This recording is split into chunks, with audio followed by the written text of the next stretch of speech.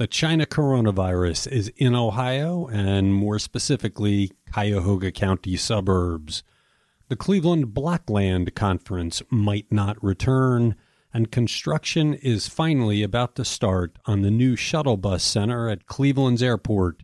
It's the Wake Up from Cleveland.com for Tuesday, March 10th. I'm Cleveland.com editor Chris Quinn. And it's here. Less than 3 months after the China coronavirus appeared with a handful of cases in Wuhan, China, more than 111,000 people worldwide have it, including 3 in Ohio, all in Cuyahoga County suburbs. 2 are a married couple, a man and a woman who recently returned from a cruise on the Nile in Africa. The other is a man who returned from a recent American-Israel Public Affairs Committee conference in Washington, where some attendees were later confirmed to have COVID-19. The 3 are 54 to 56. 6 other people who came into contact with the 3 are now self-quarantining.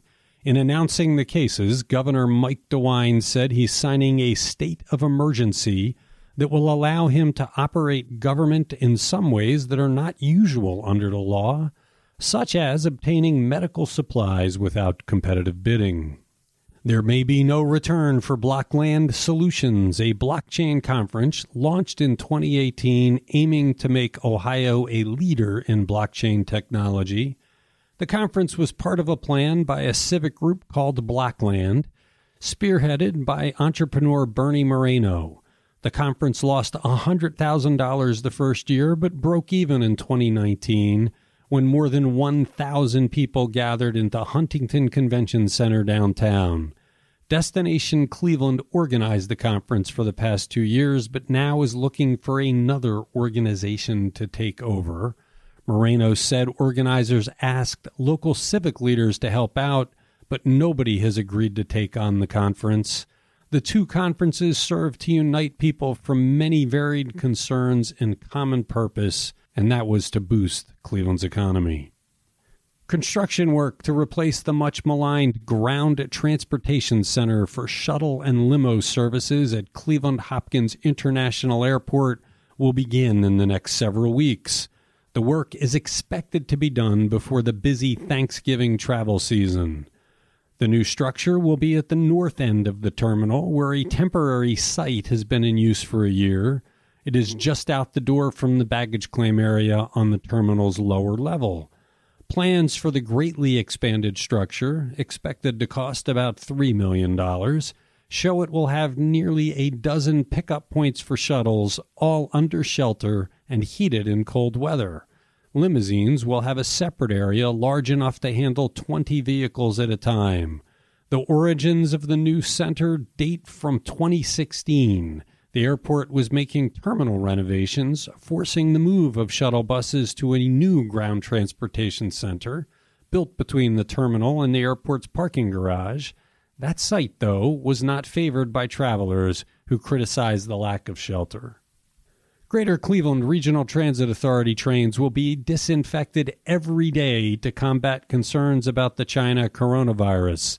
Last week, RTA announced trains would be cleaned every 3 days and buses every day. An RTA spokeswoman had said trains would be cleaned less frequently than buses because they carry fewer passengers. But the trains do go to the airport, where people who have been traveling go, which raised questions by the public about RTA's cleaning decisions.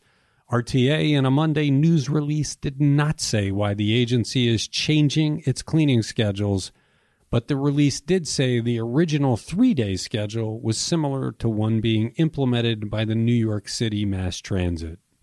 Governor Mike DeWine has ordered state officials to look into technology that would allow law enforcement investigating a crime to check on whether someone on post-release control was in the area.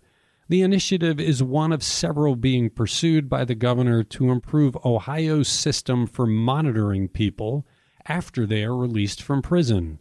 The measures were recommended by a task force that was convened after a recently paroled Dayton man was accused of stabbing his father, stealing a police cruiser, and crashing into a van, killing 2 girls inside.